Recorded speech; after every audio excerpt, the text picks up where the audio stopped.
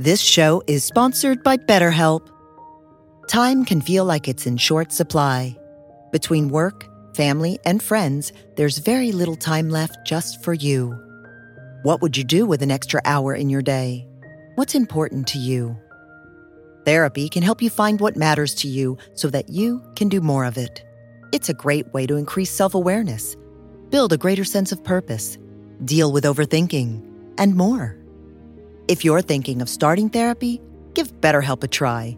It's entirely online and designed to be convenient, flexible, and suited to your schedule. Learn to make time for what makes you happy with BetterHelp. Visit BetterHelp.com/BeHereNow today to get 10% off your first month. That's BetterHelp, HELP.com/BeHereNow.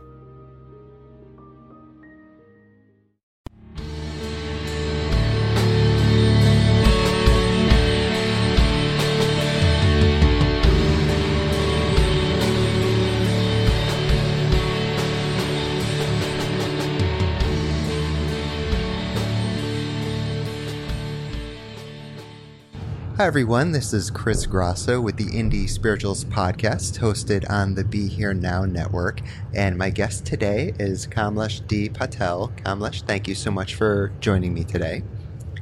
Thank you for having me. Thank you. So I want to read your bio really quick before we jump into this conversation that I'm very excited to have with you, and we're going to talk about your wonderful book, The Heartfulness Way, co-authored with Joshua Pollack.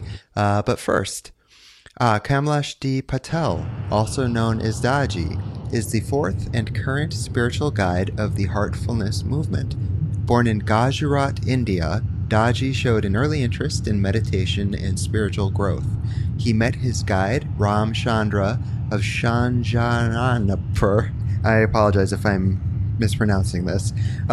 The second spiritual guide in the Heartfulness tradition, and founder and first president of Sri Ram Chandra Mission in 1976.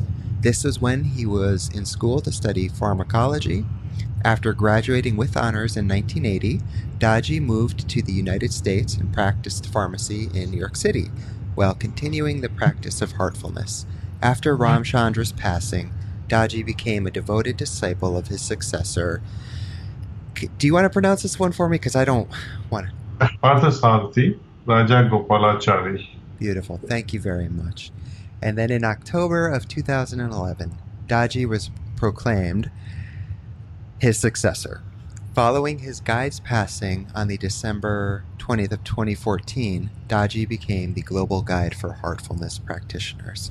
To learn more about Daji and the Heartfulness Way, please visit theheartfulnessway.com/US, or if you are watching this on the Be Here Now network, simply scroll down and the link will be there for you just to click on and it'll take you right over. So all of that said, again, thank you so much for being with me today. So first question, well, first of all, I'm really excited about this. I know our friend Beth Grossman is the one who introduced me to your work, and she usually sends, when I work with any of her authors, some questions over, and I'll usually use some of those, incorporate my own, and just see where the conversation goes. But the first question she had sent me, and I'm interested in this because I want to make sure that I am honoring you and your work correctly. Do you prefer that I call you Kamlesh or Daji? You can call me Kamlesh. It's okay. Sure. Okay. Well, whatever suits you. Sure. So, well, can you tell me what Daji means? Daji simply means father's younger brother. Ah, very nice. I like that. Thank you. So, we talked about in the bio, you had a very successful career as a pharmacist, and you even owned several pharmacies in the New York City area. But then you moved back to India to lead the Heartfulness tradition. So before you tell us about the Heartfulness tradition, can you talk a bit about what life was like for you in the United States? Well, it was great. And I haven't left US as yet. I still come back and forth, and I do travel all over. Sure, yeah. I immigrated in 1981 to US. Yeah. And, it's a country of opportunity, land of opportunity. Sure. And I began my practice as a pharmacist in Brooklyn. Very nice. And that was in 1984. That's when I started my business as well. And then one after the another, with the help of the wholesalers and, Mr. Rumi Englander, one of the wholesaler, owner of it, he helped me to come to, one by one acquiring one pharmacy after another pharmacy in New York City. And we grew to have almost 15 drugstores in New York City. Wow. And we still have them. And my partners and some of the guys who have been working with us, they are maintaining them and they are running those pharmacies, some of whom have joined me as a partner. And the person who started with me in 1984 is still with us. Yeah. Even the employees who started with us, who were hired, they're also, growing older with us. And I would say we have 95% retention of employees in our pharmacy. That's wonderful. Yes. Wow. So I want to ask you a question about this. It's a little off topic, but I thought you might have some insight that has not been shared with me before, and maybe you don't, and if you don't, that's fine. But I've spoken with a lot of doctors or neuroscientists, people that work with individuals in regards to any kind of mental health issues, addictions, things of that nature. And one thing a lot of them have said is they feel like there is an overprescription of medication. Not to say that people do not need medication, because certainly people do, as you're very well aware. But in the U.S. especially, they see an overprescription. It's the quick fix is just take a pill and you'll be better, rather than working through certain issues. Now, I know that may not, again, be your specific line of expertise, but is it something that you've noticed at all in your line of work with the in the pharmaceutical industry? Yes, I did. Yeah. Yes, it's overprescribed. It's a syndrome in the society today. Yeah. Because of the easy availability of physicians, because you can afford to go, because you're not paying for it. Right. Right? Often you have insurance. Often you're assisted by the government. So you think you can go from doctor to doctor to have a quick fix. And there is ego always involved. If you are in a meeting with a doctor, one doctor would say, "Oh, I'm going to prescribe you Xanax or Ambien for your sleep." And they will have their plus and minus, and that is going to happen because everybody has different ideas. And then the patient gets confused. And if the patient is not very smart or intelligent, they end up taking both Halcyon as well as Xanax, and then what happens? They'll end up in emergency. Right. So I think multiple visits to doctors here and there, it's not recommended, I would say. If you have a simple problem, just go to one family practice. They're good enough to help. If only he suggests that now you see a specialist, then you should go and see a specialist. Sure. Or if he has prescribed you on medicine, often medicine takes time. For example, if you're on Lexapro, it takes time about a week or 2 weeks sometimes before it kicks in and have a beneficial effect. Right. And before that happens, you want to have a quick fix, and it's not going to happen. Right? So you end up going to another doctor. Yeah. So this is I think patience is required. Absolutely, yeah. Some level of understanding, some level of cooperation, some level of trust with your initial physician. Oh, well, I appreciate that. I've actually been on Lexapro myself. I've taken antidepressants over the years. I didn't shop doctors like a lot of people I've known do. I'm personally in recovery from drugs and alcohol, and part of my issue with that was that I would be prescribed, let's say you mentioned Xanax. I wouldn't get Xanax, but Klonopin or another benzodiazepine to help with my anxiety. But the anxiety was a result predominantly of the amount of alcohol I was consuming. And then I made the mistake of mixing benzodiazepines with alcohol. And it's, as you are very aware, a potentially lethal combination. and I have Yes. ended up in the emergency room because of it. And I know a lot of people that are also in recovery where they had no addiction issues, but let's say they suffered some form of an injury, work-related, they were in an accident, whatever the case may be, but they're prescribed oxycodone or, some kind of opiate, and they just become addicted. And, and then a lot of them, I know, unfortunately, the prescription runs out, they doctor shop, that only goes so far, and then they end up, not all of them, of course, but a lot of people I know have ended up turning to things like heroin. And, these are people who it just spirals down so quickly, whereas, they may not be getting the proper care and attention they need. And I know it's not strictly in the U.S. that this is happening. I know it's a worldwide thing, but being arrested, yeah. You're right.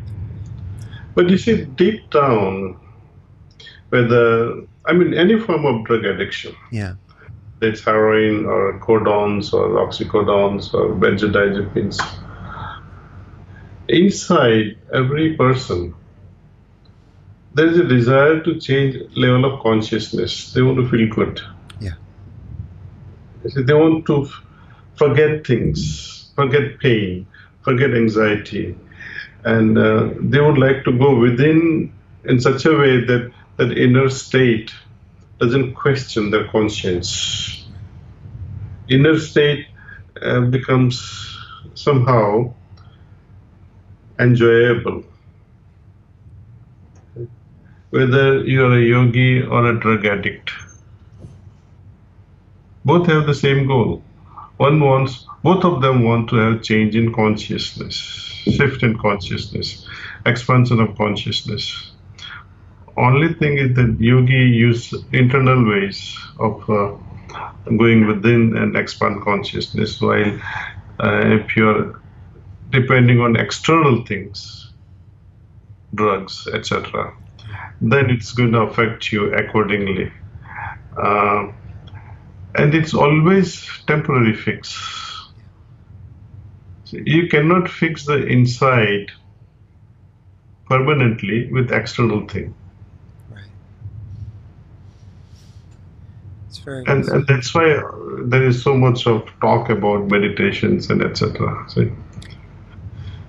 So what you just said, two things came up for me, and then I want to spend the rest of our time talking about this wonderful book. But there were two things. One, you reminded me of a story that Ram Dass has told on a number of occasions, and this is a show hosted on his network, and I'm very honored to do that and podcasts within the Love Surfer member lineage.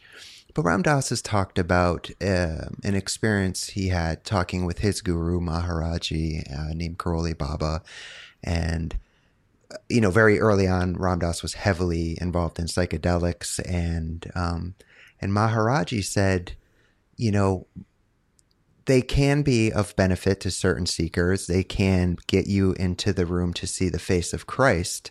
However, you are always going to have to leave the room because you're getting there through an external substance that's bringing you there that will, like you said, it's a temporary fix.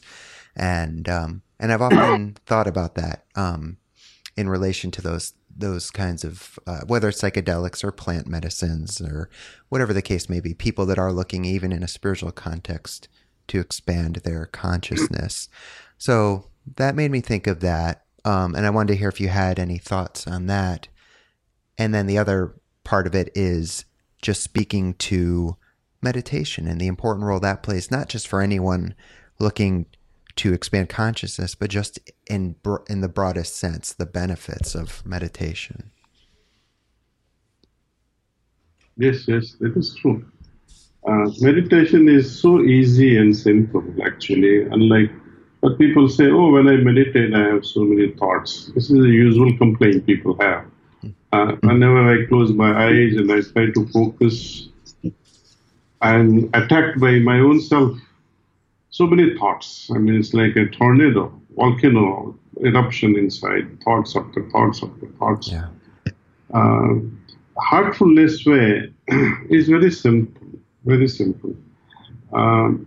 because it makes use of energy we call transmission. or in Sanskrit they call it pranarati.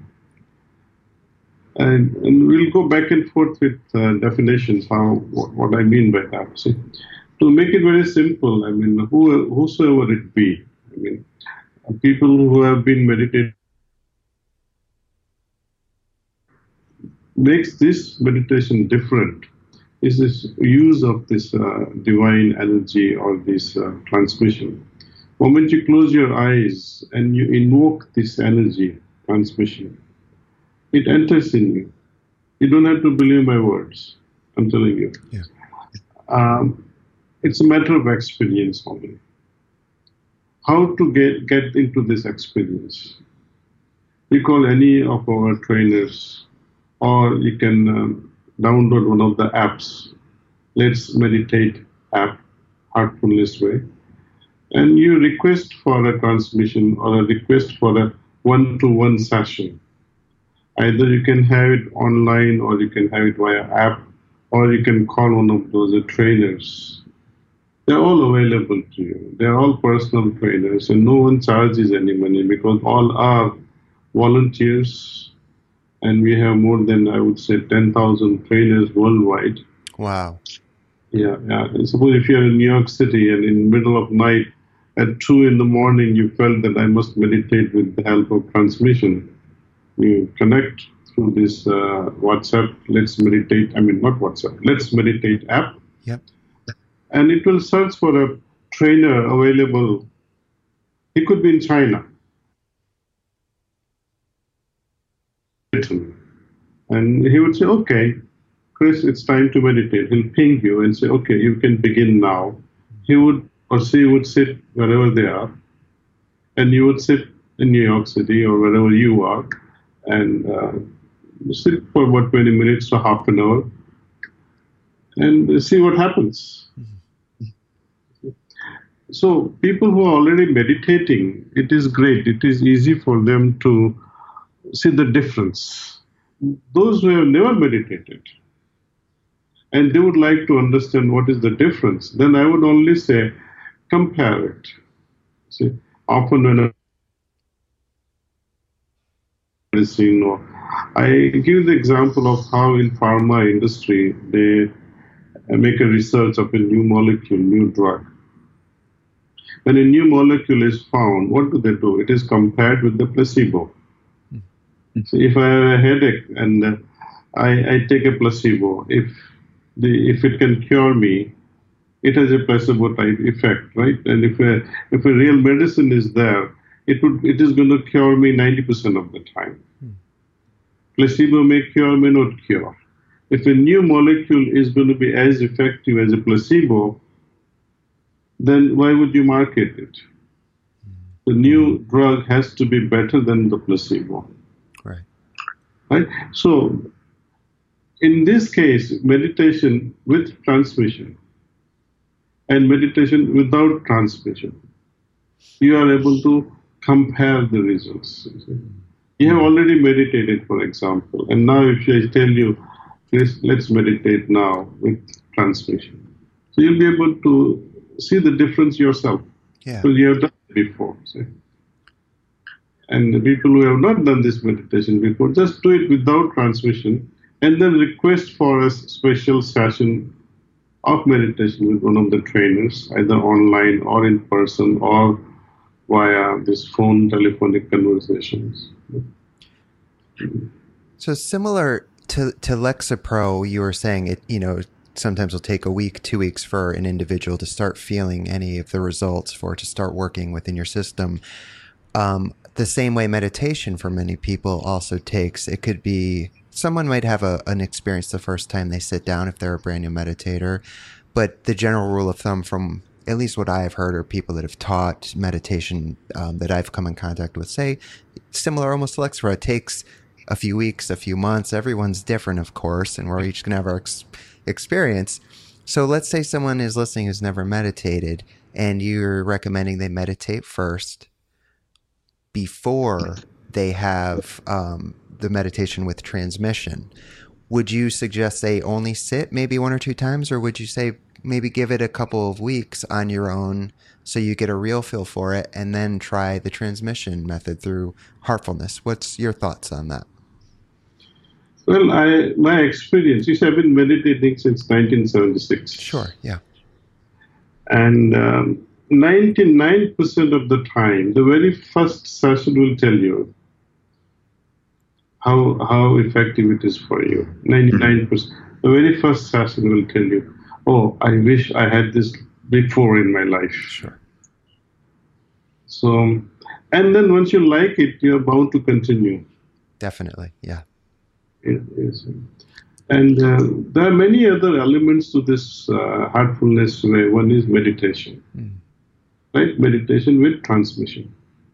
There's another feature to this practice. We call it cleaning or rejuvenation, how to clean yourself. I mean, there's nothing dirty about what is happening in our mind, right?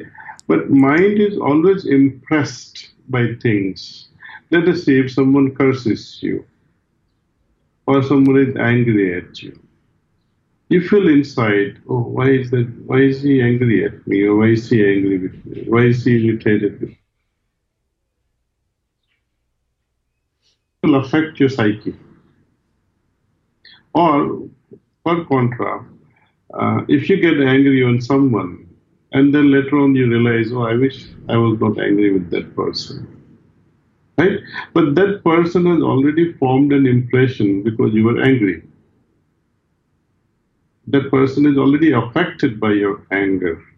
And how are you going to clean the impression that you have created on that person? You wish you could reverse the situation. Right? Sometimes you would like to get rid of the impression that forget the things, but you can remove the psychological impact of the action that was deflected on you.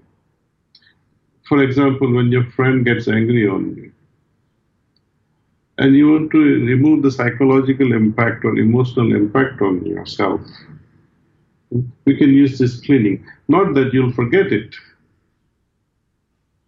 You'll say, oh, you'll remember it like a humorous story. Oh, my dear friend, you were angry at me. But you'll not have the emotional baggage once you have gone through this cleaning process. As a pharmacist, many people have cursed me because I would not fill the prescription because they came too soon. Sure, yeah. You see? And that does affect me personally too. Earlier, I used to get, why is this person cursing me? I would not understand. But later on, I would understand that they have taken 2 or 3 at the same time. They didn't understand that you feel sorry for them, see. Yeah. But in the beginning, I would feel sad, and then I would say, oh, what is this? I wish this person would never come to my pharmacy. You start thinking like that. But when you go home and in the evening, when you sit for this cleaning process, then you realize, oh, that person was not so bad. It's health. So you feel compassionate automatically, instead of judging the person. When the emotional impression that was created earlier is removed, you are able to free up your mind and think better. Mm-hmm. So we teach this method of cleaning, how to do the cleaning.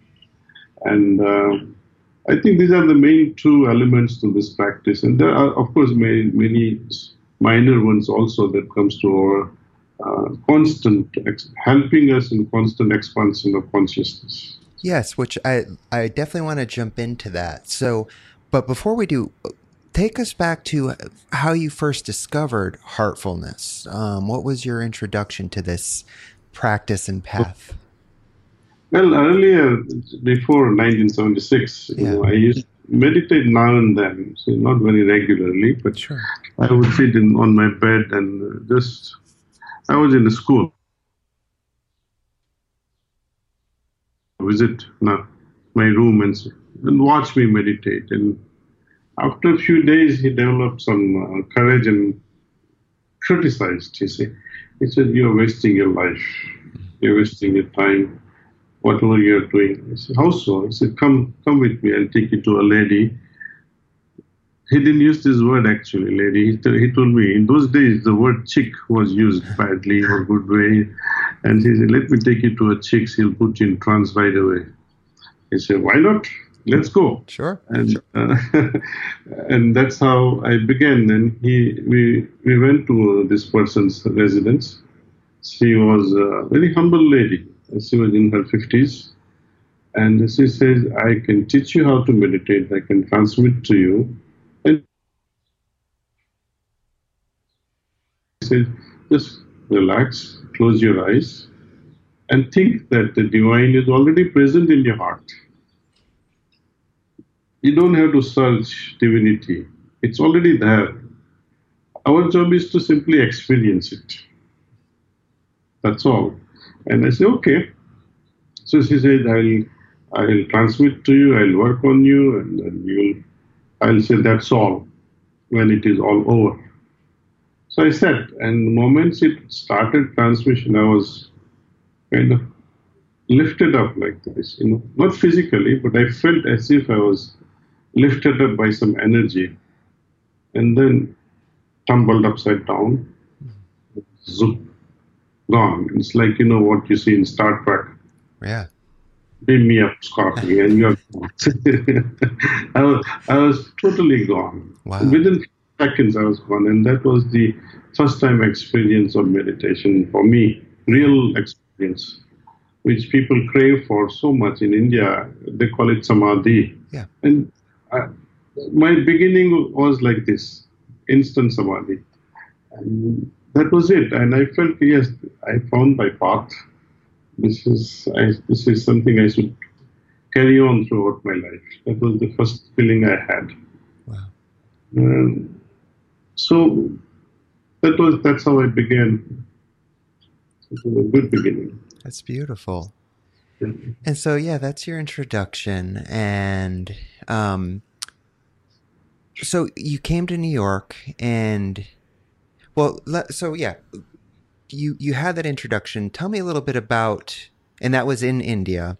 Tell me a little bit about what happened after that experience of samadhi, of, you tasted it, you had this beautiful experience. What happened from there for you? She says, in order to be initiated into the system, you need to have 3 sessions. Okay. So she had already given me one, and she said, I'm going to send you to another trainer, because you have such a prepared field within you, and you will benefit more from the other person. So she sent me to another gentleman, from whom I took the rest of the true initiatory sittings. We call these sittings or meditation sessions. Sure. And then, as per their prescription, I followed it morning and evening, morning meditation and evening cleaning. So twice a day we used to do it. And it was fun. It was really a lot of fun. And once I started that, a lot of my friends started. My dean also started, dean of my college. And we used to meditate afterward together in school itself. Oh, wow. Yeah, we were almost 25 of us meditating together. And it was quite energetic, actually. When many people meditate together, it's a fun type of a thing. When I came to US, I was all alone. First I was in Chicago, then I cleared my exam, New York State Board, and moved to Weehawken, New Jersey. And my wife joined me there. She was meditating, I was meditating, and now and then some guests would come who would just say, okay, let's meditate also. And slowly we started, we had a very small group in Manhattan. We were hardly about 3-4 individuals meditating. And now we have more than 400, 500 meditators in New York City. Wow. And it's beautiful. And they have a special meditation center in Monroe, New Jersey. Wow. It's wonderful. And they have, actually in the United States, we have almost 8 meditation centers, which are where people can go and meditate and retreat themselves. And actually more than 200 meditation centers. Like, I started in my house in Weehawken, people would come and say, sometimes when I was a trainer, in the sense one who is able to transmit. So there comes a time in one's life when you start meditating and you come to a certain level of consciousness. You are made into a trainer, kind of, if you are willing to serve others. So I became a trainer sometime in 1987. And sometime while I'm filling prescriptions, when I talk of meditation to my patients, and they'll say, "Oh, I would like to meditate," then I would just take a break for a few minutes and transmit to them and meditate with them, see, in the pharmacy area. And if I'm too busy with the prescriptions, I say, "All right, you come back at 7 when I'm closing the pharmacy. We can sit in the pharmacy and meditate." So that's how my journey began in United States, slowly and slowly. And I think in United States, I think we must have introduced more than a few thousand seekers on the path. Wow. Yeah. And I tell you, without an exception, I have found every meditation they found extraordinarily enjoyable. That's wonderful.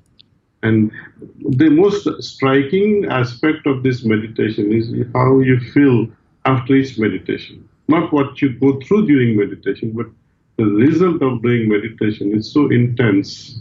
You feel very light, as if you're walking on clouds. Yeah.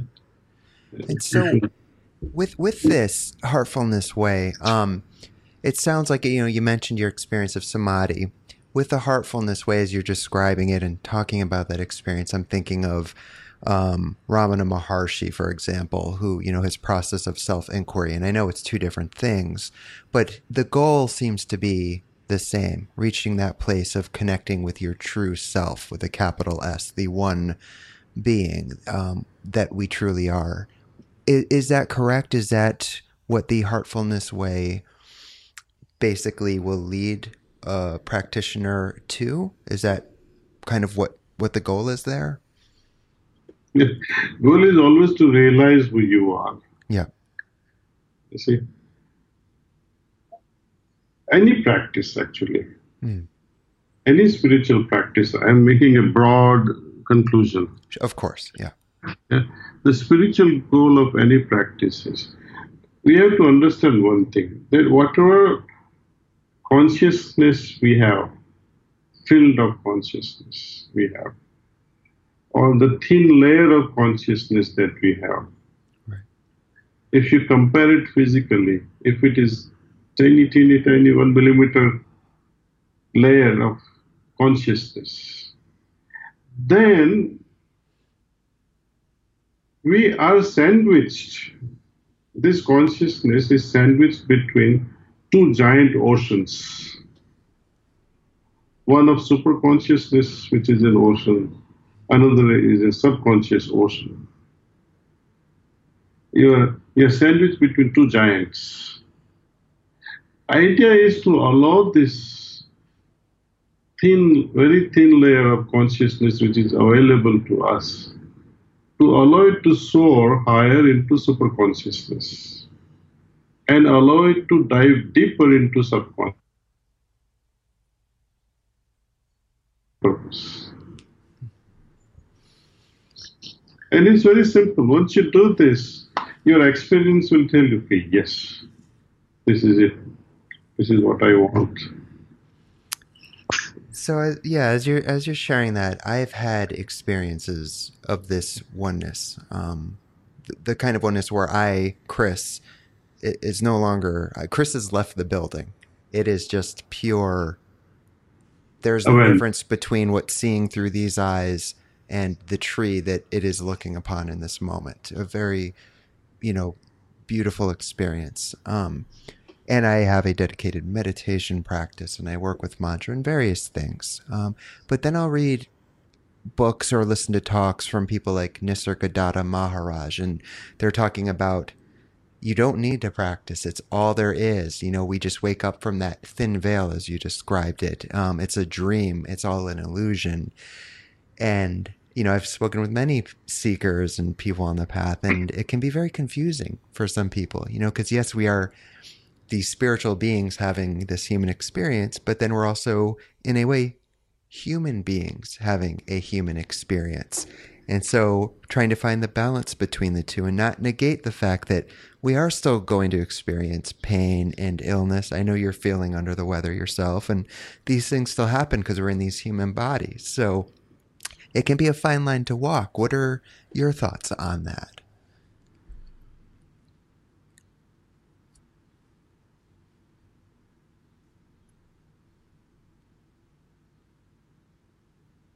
Hang on a second. Of course.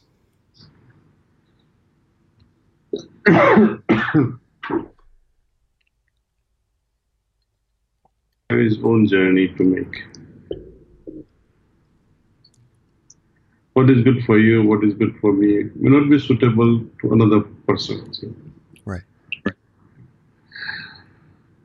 Here, with this heartfulness, I have found that the experiences one go through,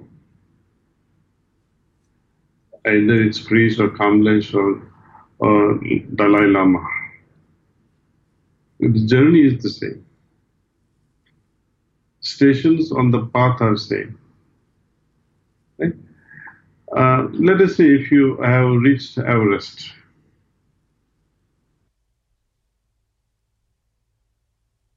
if you are facing in some direction, if you are facing south, can you expect sunrise even if you are on the top? Yeah. You won't experience it. Though you are at the top, because your direction is different. Your goal is different. Though inside we say, oh, I want to achieve this, I want to be that. So the journey is like this, I tell you, from the beginning itself. When a seeker comes, they have all kinds of things. Right? We say, okay, let's begin our journey with one simple thought, with one simple suggestion that there is divine presence in my heart. That's a beginning, it's a thought. Now, this thought must result into an experience or a feeling. If I continue to have a thought that there is divine light, there is divine light, there is divine light, like a mantra, and I don't feel the divine light, then there's something wrong with my approach. It must translate into experience. Right. Yeah. Something. Is it enough to have experience for half hour or one moment or one day or 1 year, and after 1 year you are again bankrupt with your spiritual experiences? It will be more painful actually if you are a millionaire for 1 day and you have all the freedom to do whatever you like, and then from second day, when you don't have even $1 in your pocket, you feel miserable. Right. So likewise, you may have the best experience in meditation, but what if it doesn't continue? Then there is this spiritual bankruptcy. And even if you have a constant experience of something profound for very long time, uninterrupted, yet you'll be thirsty of something because you want to become something. Now, it's not that you want to experience $1 million or what $1 million can buy you. No, I want to become millionaire.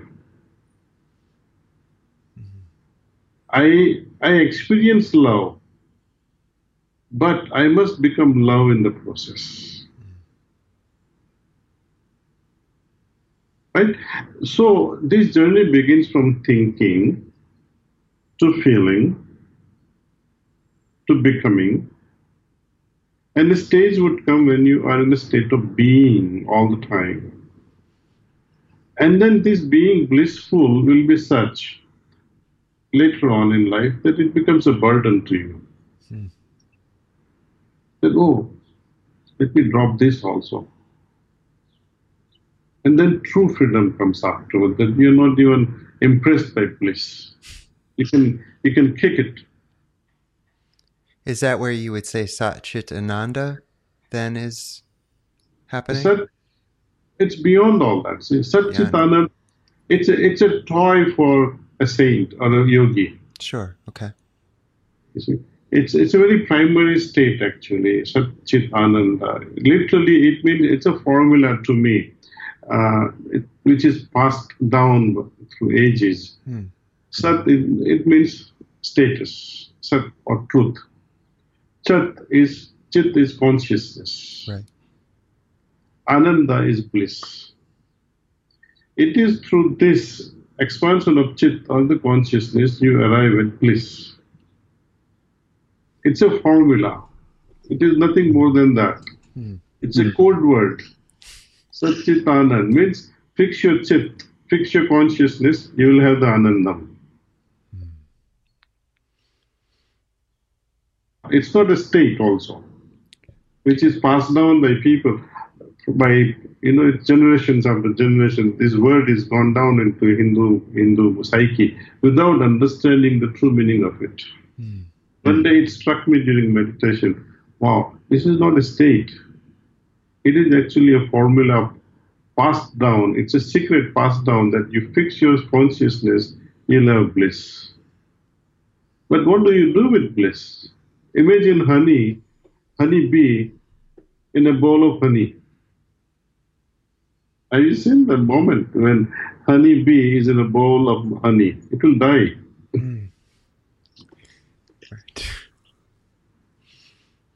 So that's what happens to a yogi who is so in an utter state of bliss. It's okay, but it is still not the final thing. Because it's still an experience. It's still a state. It is a journey where we begin with thoughts. We experience the thing that we were meditating on. Yeah. Like, people do mantra, for example. And they go on reciting with the beats, the closed eyes. And of course, as long as you're playing with the beats, your mind will be on the beats. As long as now you forget the beats and you move on to, let us say, mantra. Or some whatever words have been given to you as a mantra. You go on reciting. But you're busy reciting. Where is the meditation? You're busy reciting words. It's like, your friend calls you and you say, honey, honey, honey, honey, honey, honey, honey. And you don't let the other person talk to you. You see? So similarly, when you recite mantra, Om, Om, Om, and you think God will respond, God does respond, but you're not listening. You're too busy talking.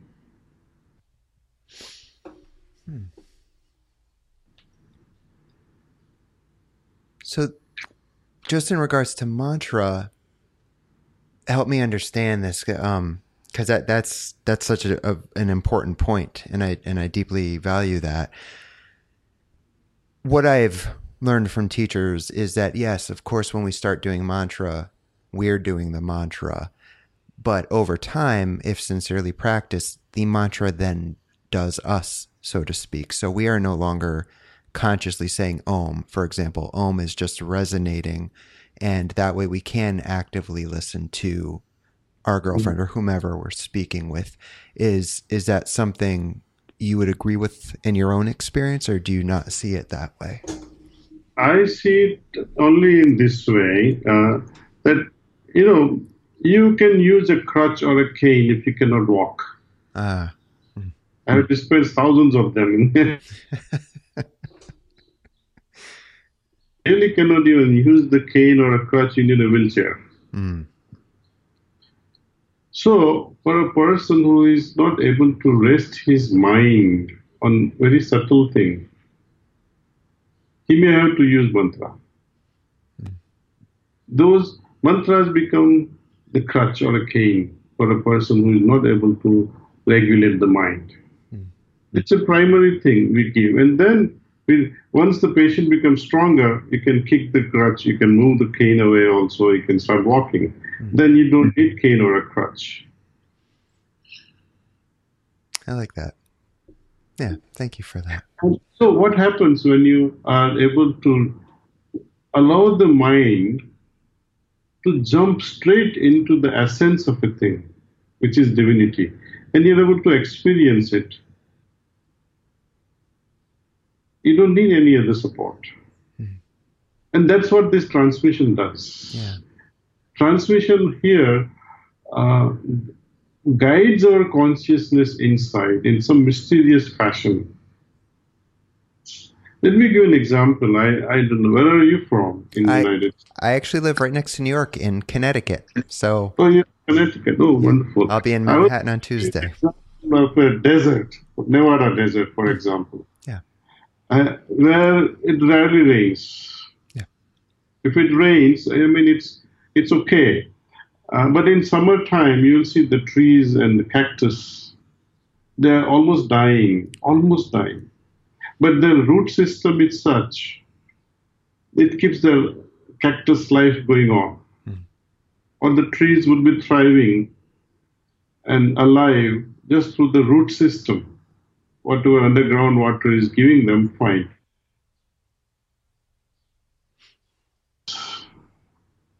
Even after 2 months or 3 months, it rains once in Nevada desert. The whole tree blooms. It's as if life has returned. That's what this transmission does, I think. Our soul is there. It gives us life. But when this transmission descends and you really experience it in your heart, I mean, you can see the inside out, you simply bloom with your consciousness. So much of joy.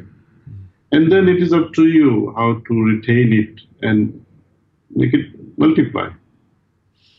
That's beautiful. And I know you mentioned this earlier, but something I wanted to reiterate as we're starting to run out of time, something I am so deeply impressed with anytime someone does this, but the Heartfulness transmissions, there is no charge. Is that correct? It's absolutely free. Zero charge. That's I asked amazing. once for Ramchandra, my first guru, Yeah. and why don't you charge? When he said there is no charge for it, then I asked my second question was, why don't you charge? It's such a good thing. He says, I got it for freely, and I like to distribute it for free. And then he added such a beautiful argument. He says, God is not for sale. And if God was for sale, Kamlesh, how much can you pay? And if Kamlesh can pay for it,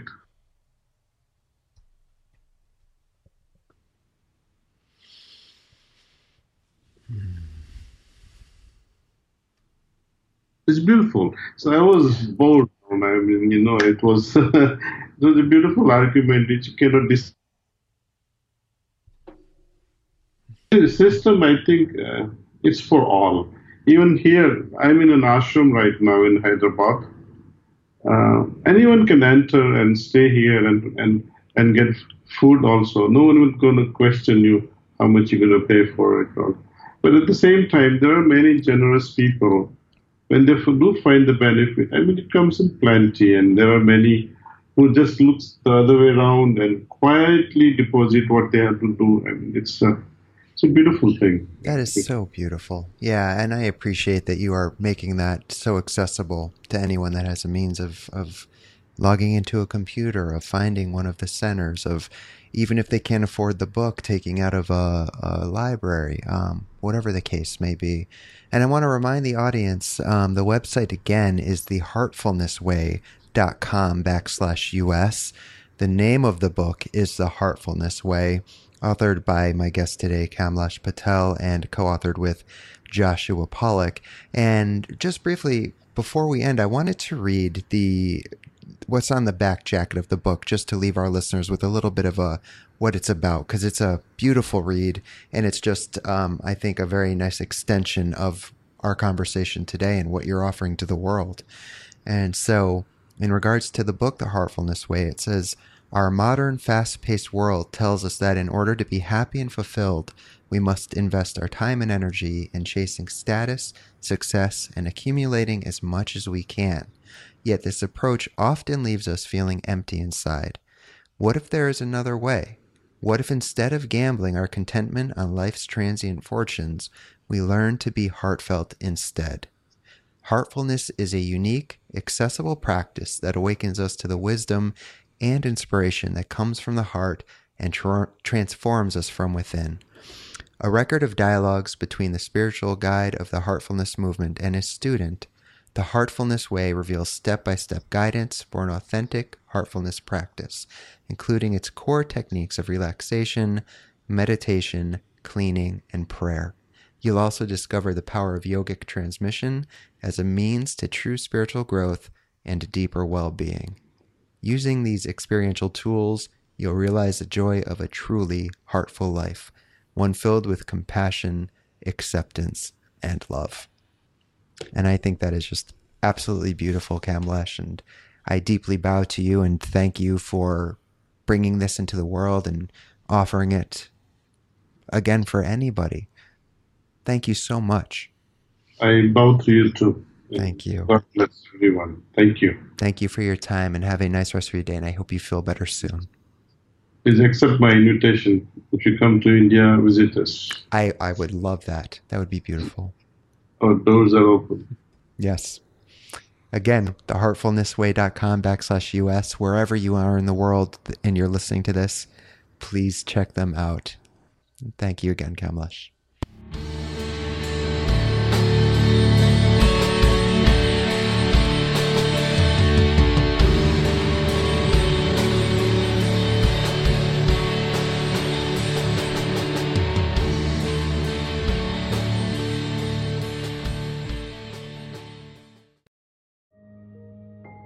This show is sponsored by BetterHelp.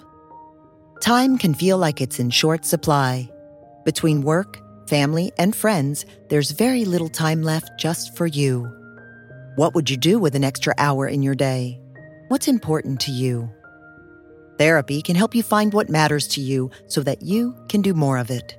It's a great way to increase self-awareness, build a greater sense of purpose, deal with overthinking, and more. If you're thinking of starting therapy, give BetterHelp a try. It's entirely online and designed to be convenient, flexible, and suited to your schedule. Learn to make time for what makes you happy with BetterHelp. Visit BetterHelp.com/BeHereNow today to get 10% off your first month. That's BetterHelp, HELP.com/BeHereNow.